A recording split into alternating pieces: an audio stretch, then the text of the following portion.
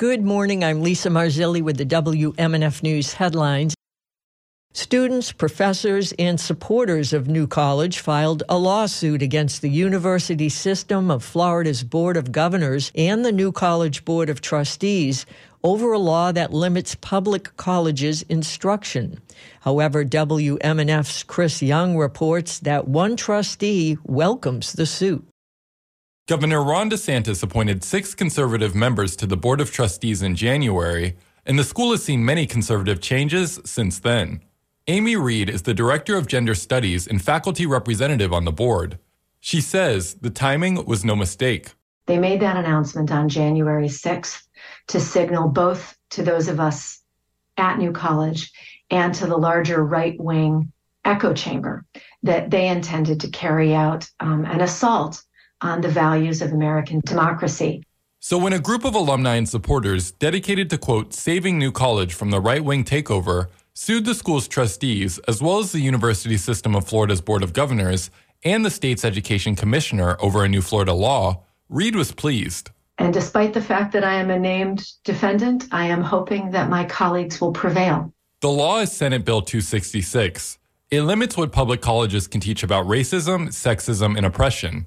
They're asking a judge to block the state from enforcing the 2023 law and to declare that the measure is unconstitutional. For WMNF News, I'm Chris Young. The Temple Terrace Fire Department has been impacted by a global data breach that the Tampa Bay Times reports also affected Hillsborough County. An investigation by the billing company EMS Management and Consultants, Inc., determined hackers accessed its servers on May 30th and took the personal information of approximately 700 people who were treated or transported by the fire department's ambulance service. The compromised information includes names, dates of service, hospital to which they were transported, and medical record numbers. An earlier letter from the billing company erroneously stated that dates of birth and Social Security numbers were also affected, according to a news release from the city of Temple Terrace. The Times notes a revised letter will be sent to the affected patients. The fire department says they are unaware of any misuse of the information thus far.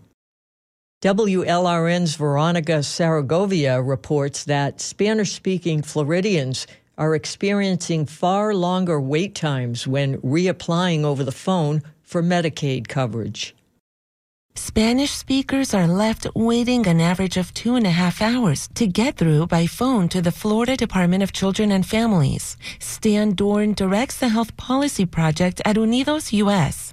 He and his colleagues determined the average wait time after spending 3 weeks calling DCF each day, in both English and Spanish throughout the day. They found English speakers wait an average of 36 minutes. Neither way is acceptable. Not many people can take a 36-minute break at work to reach a person on the Medicaid call line and renew their children's coverage. To wait 2.5 hours to reach a human being, that is locking families out of keeping Medicaid. The National Advocacy Group published its report this week on the difficulties.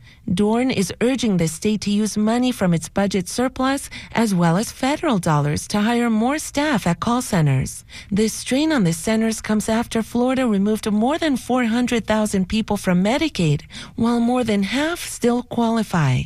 I'm Veronica Saragovia in Miami. The DeSantis administration has drawn another lawsuit over legislation abrogating faculty rights to have neutral arbiters review employment decisions, this time on behalf of instructors laid off this summer at the University of South Florida.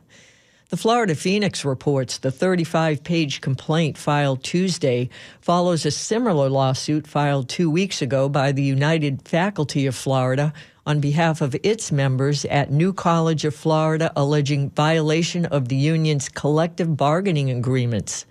Both complaints attack this year's SB 266, a major reorganization of Florida's higher ed system that included a ban on taking employment disputes to arbitration.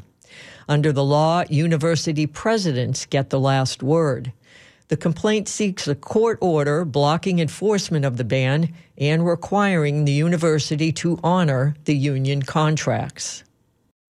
A Hillsborough County Circuit judge has certified a class action in a lawsuit about whether the University of South Florida should return fees to students because of a campus shutdown early in the COVID-19 pandemic.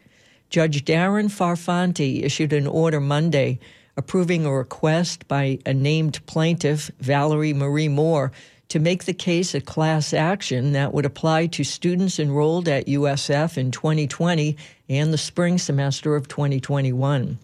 The lawsuit is one of numerous cases in Florida and across the country seeking refunds of money that students paid for services that were not provided due to the pandemic.